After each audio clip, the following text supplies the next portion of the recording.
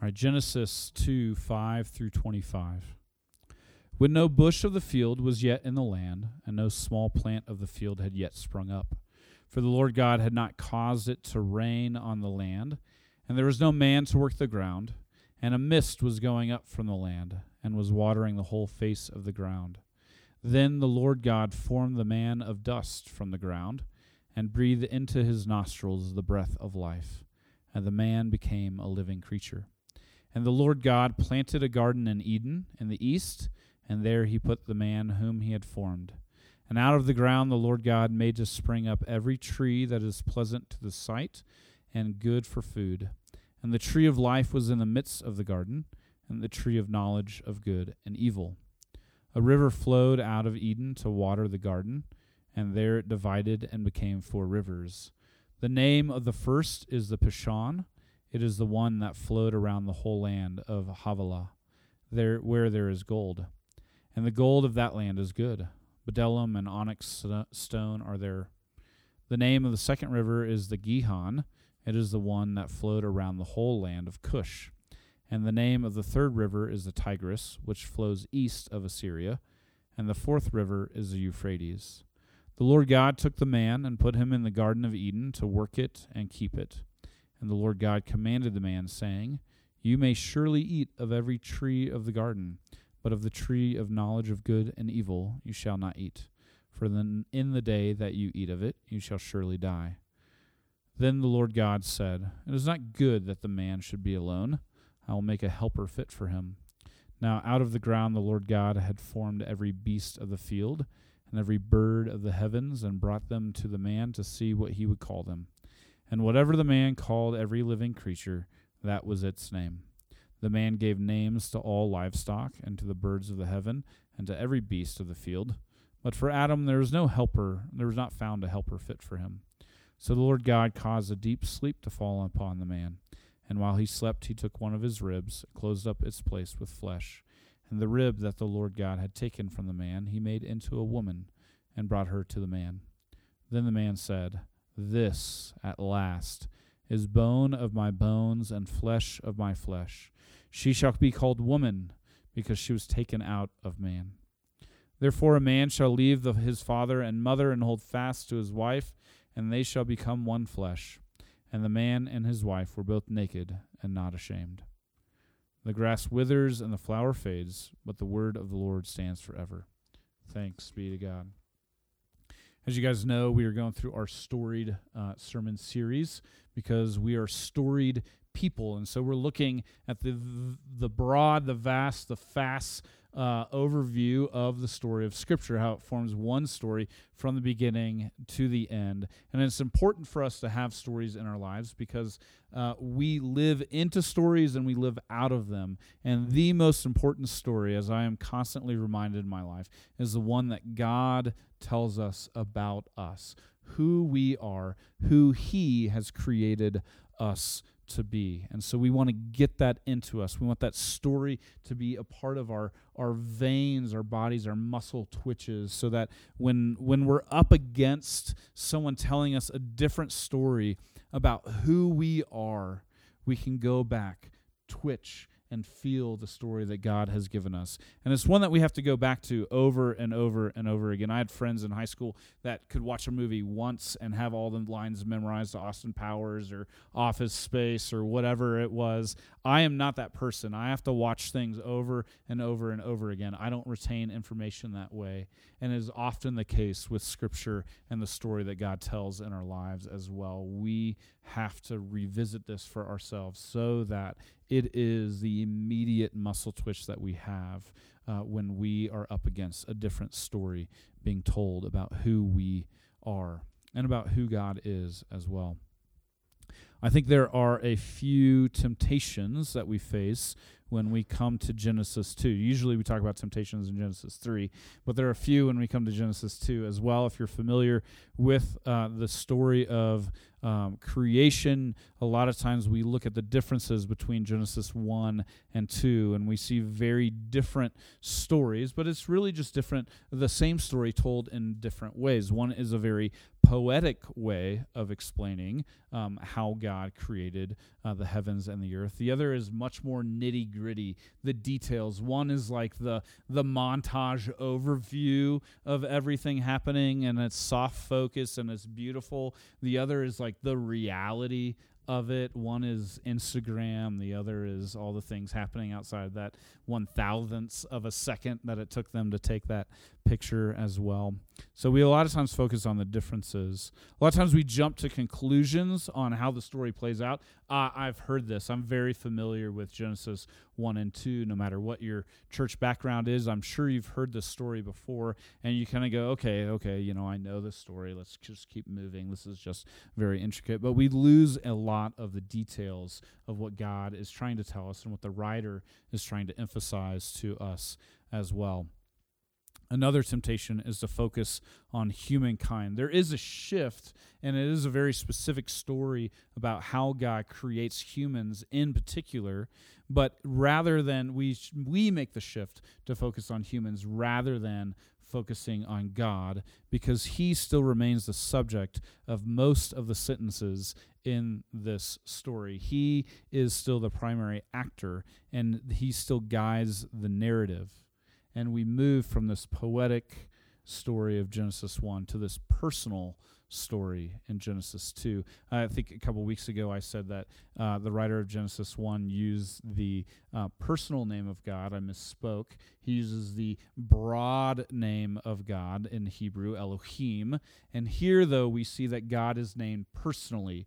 Elohim, Yahweh. Yahweh is the name of God that God reveals to Moses at the burning bush. It is a conglomeration of consonants. There are no actual vowels in it, but what it means is I am who I am, and that is his personal name. He is who he is, the God Most High, revealing himself personally to us. Because in a personal God who created us, he created us to be in a personal relationship with him. Genesis 1 focuses a little bit more on the Imago Dei, the image of God being created in in humankind.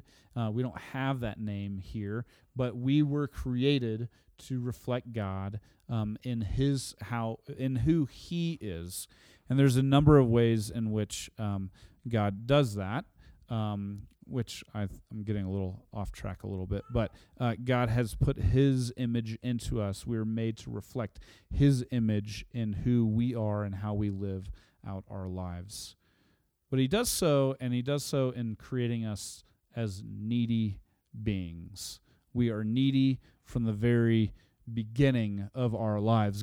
We needed to be formed. We needed to have the breath of God breathed into us. We needed to be guided and placed and even brought to a companion as well in our lives. We are constantly in need. Even now, I think we are in need. Our children are constantly in need of food, of their butts being wiped. They need to be clothed. They need to be disciplined. They need to be loved.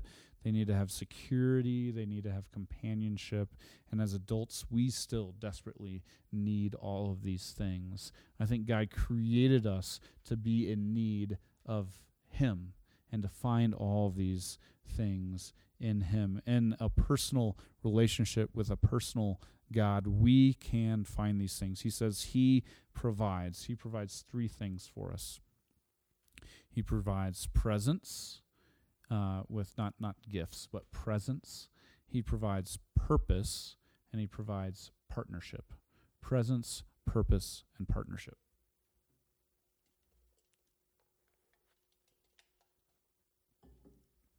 In presence, we have this beautiful image. To me, this is one of the more descriptive narratives of all of Scripture, and how it just describes the land and what Eden is. And it's this misty land. It's swampy and it's flourishing. It's cool. It's just kind of like entering into, I think of like what's it called, Pandora in Avatar, of just this lushness all around and just misting up from the ground, and just all this possibilities ready to take place, this jungle. And in it, God reaches into his hands, into the dirt and the soil, the humus, and he formed and shaped a human, a man, it says.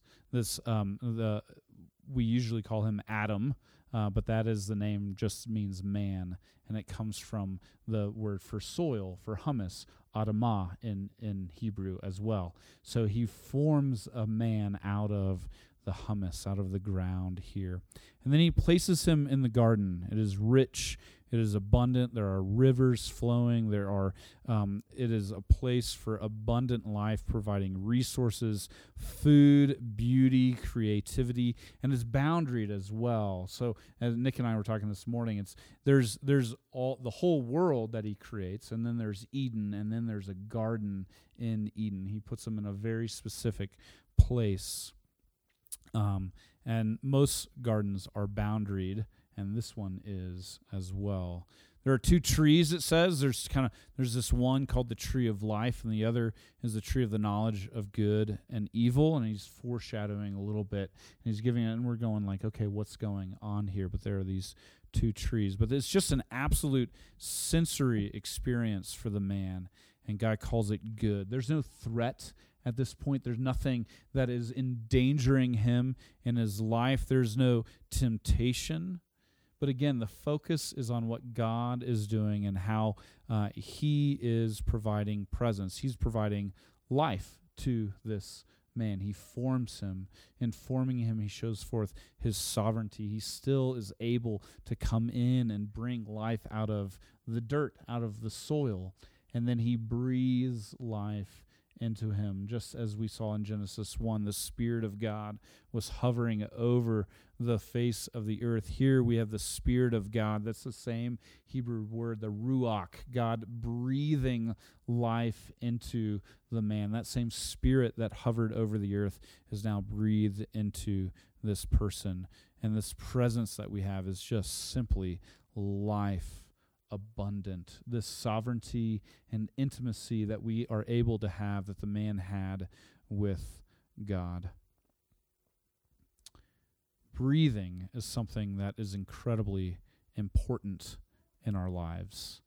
Woody and I were talking 2 weeks ago about how, just like in sports, how usually we project into the future of who we are, or we look into the past of where we've been, and this doesn't just happen in sports, but to be able to focus in the present, the way that we do that, Woody explained to me, is through our breath. And so having breathing exercises, being able to focus in this moment, to be present in a place, is to breathe, and to breathe in the life of God. When Evelyn is overwhelmed and her emotions are at full tilt and there's nothing else we can do to get her to calm down, we start taking deep breaths with her. Sometimes we have to take very, very many. Sometimes it's only 3. And so it allows us to be able to breathe deeply. It's surprising to me that the first thing that God does when he welcomes man, when he creates him in this world, is that he breathes into him. He kisses him face to face, deep intimacy. I don't think we usually think of God as someone who wants to have deep intimacy with us. You know, in the hospital, they used to, I don't think they do it anymore, Natalie, slap them on the butt to get the baby to cry and to breathe, and yet that is usually what we feel like life gives us, right?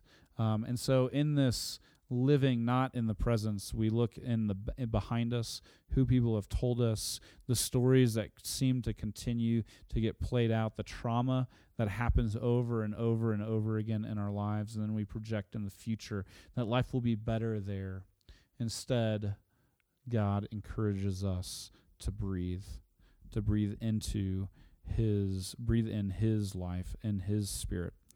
So we're going to do something that's like super awkward because no one ever does this in church. We're just going to breathe. We're going to take a moment to do a breathing exercise. And so what I want you to do, because I want you to be present, I want you to feel God's grace upon you. I want you to feel his love coming in to your life. And maybe this is a way that you can do that. I want you to put your feet flat on the floor. I want you to get comfortable. I want you to sit up straight.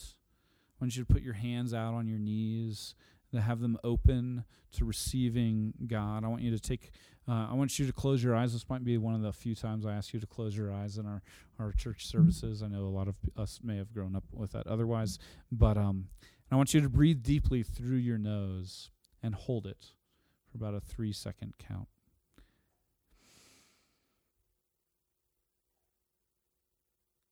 And out through your mouth. Do it again.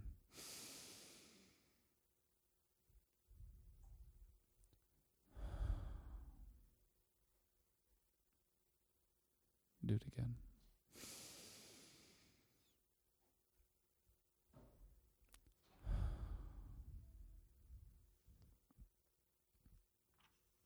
What did you feel?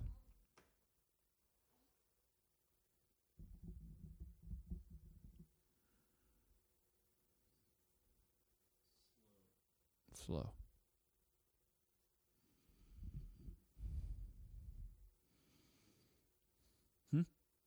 Present. Relaxed.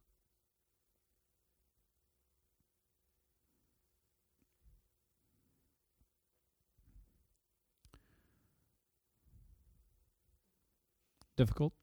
Yeah. Yeah.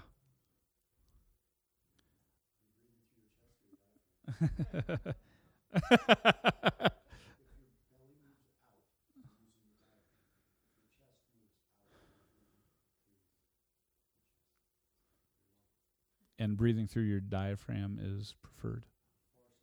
Far deeper.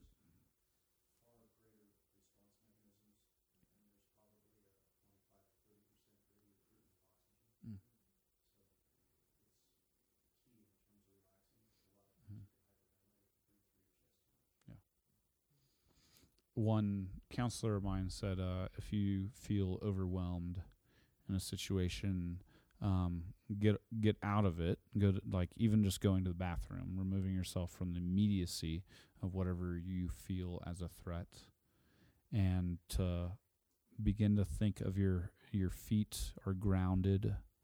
You can sit down or you stand up, but just to begin to place yourself present and to breathe deeply.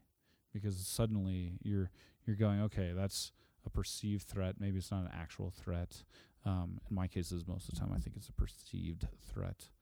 But to begin to place yourself where you are and to feel that deep breath that you have, to be able to allow that weight that you're feeling to be released, to have your shoulders relaxed, to be able to gather your mind, and not like centering in in an opening up or a new age kind of a thing, but just centering yourself and understanding your presence, your physical. God created you. He formed you somatically. So you have a body. He formed your neurons. He formed your capillaries and all of the things that make up a part of your body, and he calls them good, so that we can experience, simply by breathing, the gift of life that God gives to us. He has gifted us our body. He has gifted us our breath. And he leans in close to kiss you, to remind you of his love for you and your breath. The first thing that God gives us is presence. The second thing is purpose in that.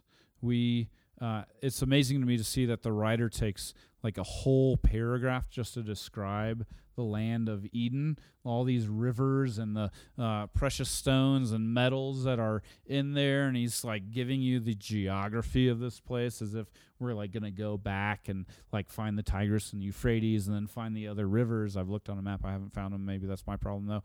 But just as in Okay, yeah. Just as in Genesis 1, I haven't zoomed in on Google Earth enough.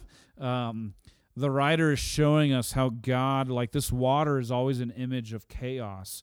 And what we see when the writer of Scripture comes up against chaos of water, we always see the power of God ordering it, writing it, giving it space and direction and boundaries. And so these rivers now, instead of just being this swarm and chaos that the man would have to deal with, are these life-giving streams that water the garden, that nurture it, that bring life. And God places the man in the garden, within Eden, within all of creation, and he gives him a job to do. Oh, good. God created us for work. Okay, that's awesome. That's what I wanted to hear, right? But he puts them there to work and keep the garden, to cultivate it, to bring forth life. There are trees and there are plants and all these things there already, and God says, get your hands in the soil like I did. Come alongside me in the work that I have to do. Let's create life together. And yet he gives him a warning. He gives him a command in this. He says, you can eat of any tree in the garden, but not of the tree of the knowledge of good and evil. For what you do, or when you do, you will surely die. Well, as we know, he didn't die right away when he ate it. One translator says the construction of the grammar here really means that you will be doomed to die, that death will come out of eating of this particular tree. It's interesting, 2 trees were mentioned, right?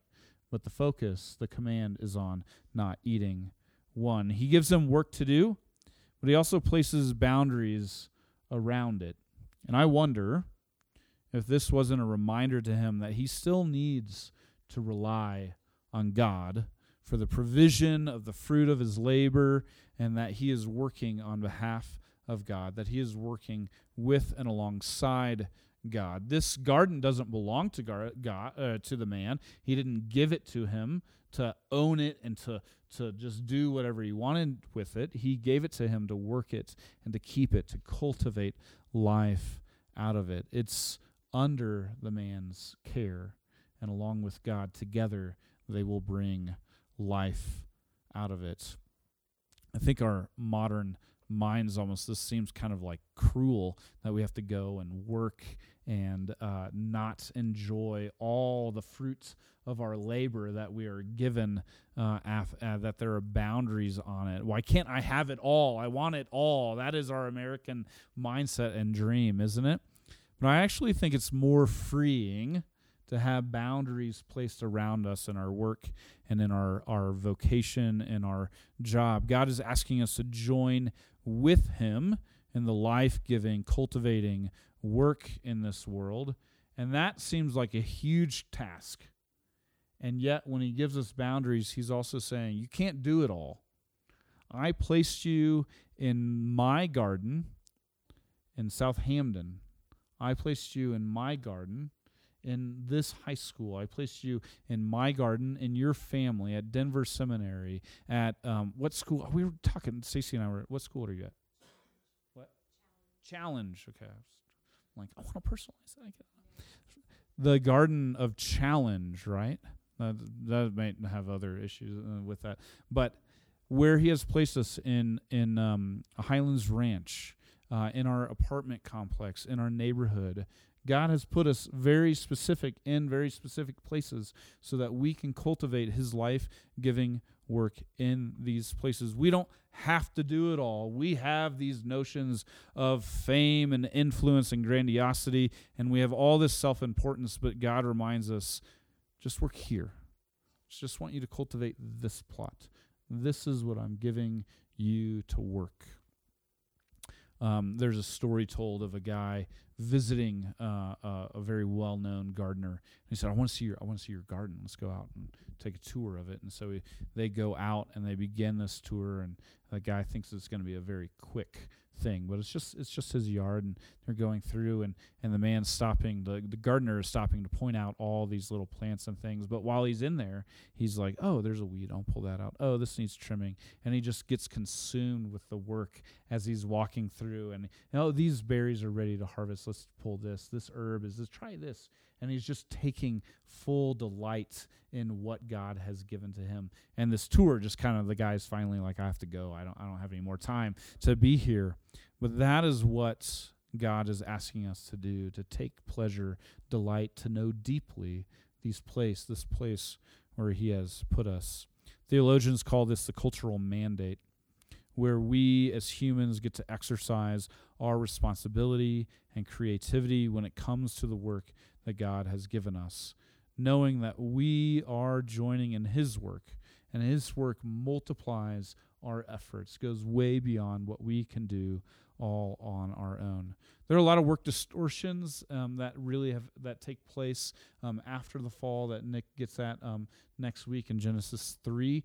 We can idolize all of these things. We can fall headlong into the misery of work. There's a lot of problems with it, but what the commentators remind us is that all work can be done to the service of God.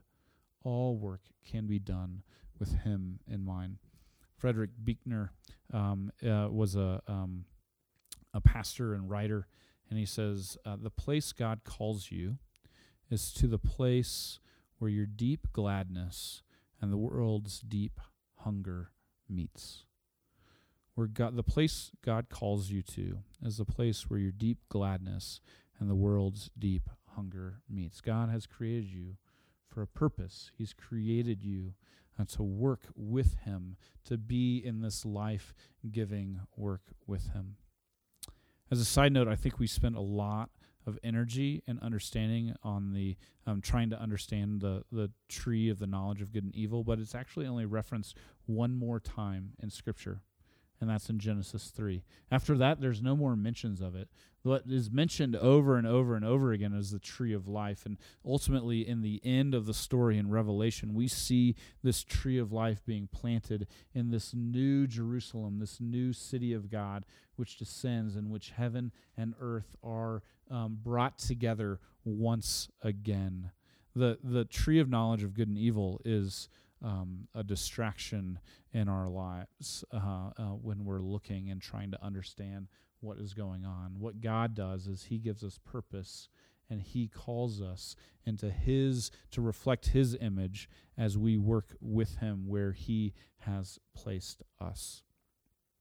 Lastly, partnership. I knew I was going to be too long. All right, partnership. God declares, "It is not good that the man should be alone. I will make a helper fit for him.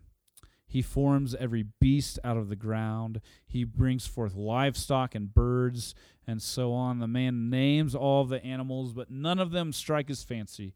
And so like we do with toddlers and kids, we go, let's take a nap. So God gives the man a nap, and while he's doing so, he removes a rib. I would suggest that. And he forms a woman and presents her to the man. And here we have the man's first speech. And it's a love poem. And it's this song that he bursts into. At last, bone of my bone and flesh of my flesh. She will be called woman because she was taken out of man. There's this partnership. There's a togetherness. And then the narrator breaks this fourth plane, which is really kind of odd, right? He kind of turns to us, the audience, the readers, and gives this lesson. This is why a man leaves his father and mother and holds fast to his wife, and they become one flesh. And then he returns to us and gives us just this overwhelming, beautiful picture of what this relationship is. They were both naked and unashamed. Few things, few thoughts. It is not good to be alone. God immediately recognizes that something is not right with the man. A prerequisite for all of life is not being met. Companionship, partnership, community. And so this is the first thing that God calls not good. he creates all these animals, and yet he says companionship cannot just be a dog. Like that's kind of what I hope my life would be at one point, was just me and my dog just doing the thing.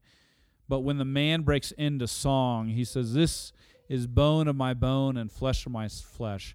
This is the same substance, equal in God-breathed life, not just hummus formation. They are complementarian and they are egalitarian. This can be a couple like super loaded words for us, depending on your church background. But this is not what the church tells us. That man and woman complement one another and they are equal to one another. This word ezer is helper that is used here. It can be a helpmate, but this is like kind of a weak way of doing it. One commentator says, or one translator says, this is an incredibly weak translation. And it connotates what actually is the word holds is this active intervention on behalf of someone, especially in military contexts. This word is most often used in the Psalms. Psalm 30:10, the psalmist writes, "Hear, O Lord, and be merciful to me. O Lord, be my ezer." Psalm 54:4, "Behold, God is my ezer." 72:12, he said, "For he delivers the needy when he calls, and the poor, and him who has no ezer, God becomes one to him." Psalm 107:12. "So he bowed their hearts down with hard labor. They fell down with none to help, with none to ezer. Then they cried to the Lord in their trouble, and he delivered them from their distress."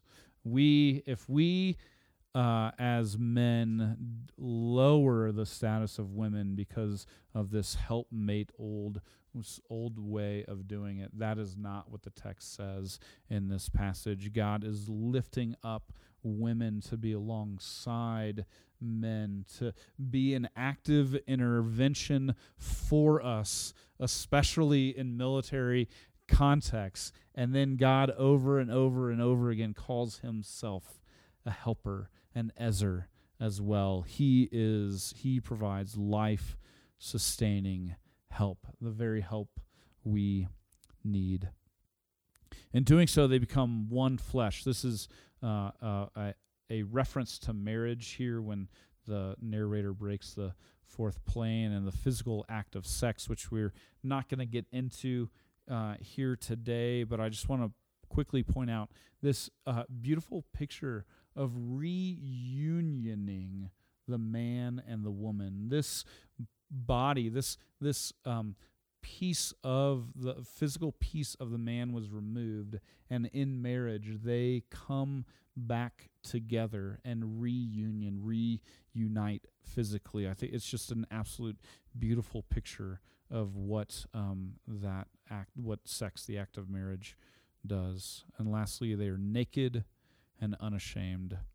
Who's ever been naked and unashamed by themselves, let alone like with someone else? This is a truly glorious statement of what could be, what we long for in relationships in general, and especially in marriage. And I truly believe that it's only in Christ that we can find this kind of relationship again, is through him taking on our sin and shame and delivering us from that so that we can be naked in and amongst people. Our shame can be seen with one another in community, whether that's in marriage or whether that's in the church community. Because we're not all married here, FYI. Some of us are single. And it goes on, Scripture doesn't just speak one voice in this. Marriage is not the end all. It doesn't solve all of our human problems. Paul, in fact, seems to say that they tend to increase when we get married. We may have had illusions at one time that once we get married, all our problems will go away and that we'll just be happily ever after. That's what Disney wants us to believe. But the truth is, we just continue to have problems because we are sinful, broken people living out of stories that we don't fully embrace, or that ones that have been told to us. But even in our singleness, there is a need for us to not be alone. I believe that this happens in Christ because I believe that it happens in the church community to fill in that need. When I was single in Chicago and out of seminary, freshly out of seminary, I was going to a church there called Grace, and none of us were married. We found, none of my friend group were married, but we found community so that we could be together in this huge city and that we could have deep friendship while we were there. I think every single person in that friend group is now married and is living somewhere else. But we were able to be together. We upheld one another. We could call them when we were moving or when we were stressed out or when whatever was going on. We were able to never be alone in that. I hope and pray that here at the table, as we are providing a place at the table of God's grace, this would be true here also. This naturally implies community when we sit down at a table of God's grace together, that we have partnership, that you will not have the ability to be alone. That is our hope and prayer. And yet I know the desire to not be naked, to not be exposed in our sin, to not show our shame to everyone. And so we often carry around with us, and that makes us that gives us a huge challenge. Maybe your own church experiences in the past have caused you to carry extra layers over your nakedness, over your shame. We might even be tempted at one time or another to leave, or worse yet, to not allow someone else to come into this community to have a place at the table. One, if you leave, you should know your baggage is going with you, and I don't want you to bear that load by yourself. And also, any relational issues you have here will likely show up somewhere else. So let's dig deep, and knowing that we will have those things. But maybe, too, this is also a place where God wants to dig deep into the hummus of your life, to cultivate the garden of your soul with others so that new life can spring forth, so that you nourish so that both your soul is nourished and the life of others is nourished around you. Community, partnership, companionship is something that we have to cultivate. It is a work. It doesn't just happen naturally. God is breathing His Spirit into this place to imbue it with His life of love and beauty. It's a place for us to exercise our purpose, to exercise our gifting, but also to be strengthened as we go out of here into the places where He has placed us, to live out the purpose that He has for us outside of our Sunday morning worship into all of life. And this, no matter what our marital status, no matter what our life looks like, is how we know that we are not alone. All our sin, all our shame was taken on by Christ when He went to the cross. He was nailed to it naked. He was seen for all that He was, the bloody, scourged mess of a human.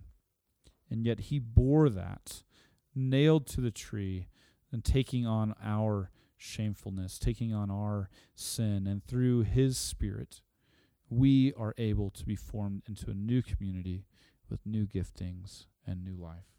Let's pray. Father God, we are so thankful that that You formed us, that You give us life, that You breathe life into us over and over and over again. We are grateful for Your mercy, that You never leave us alone. Thank You for giving us boundaries to our lives so that we don't have to be little gods, that we know we don't have to do it. We don't have to do everything, and we don't have to do it alone as well. Thank You for this community that You call the table. Thank You for the body of Christ that You are forming. Lord, allow this to be a place where our sin and shame can be shown forth so that the beauty of the life that You are working and cultivating in us can be shown forth all the more. Lord, cultivate the gardens of our lives and bring forth new life. In your holy name we pray. Amen.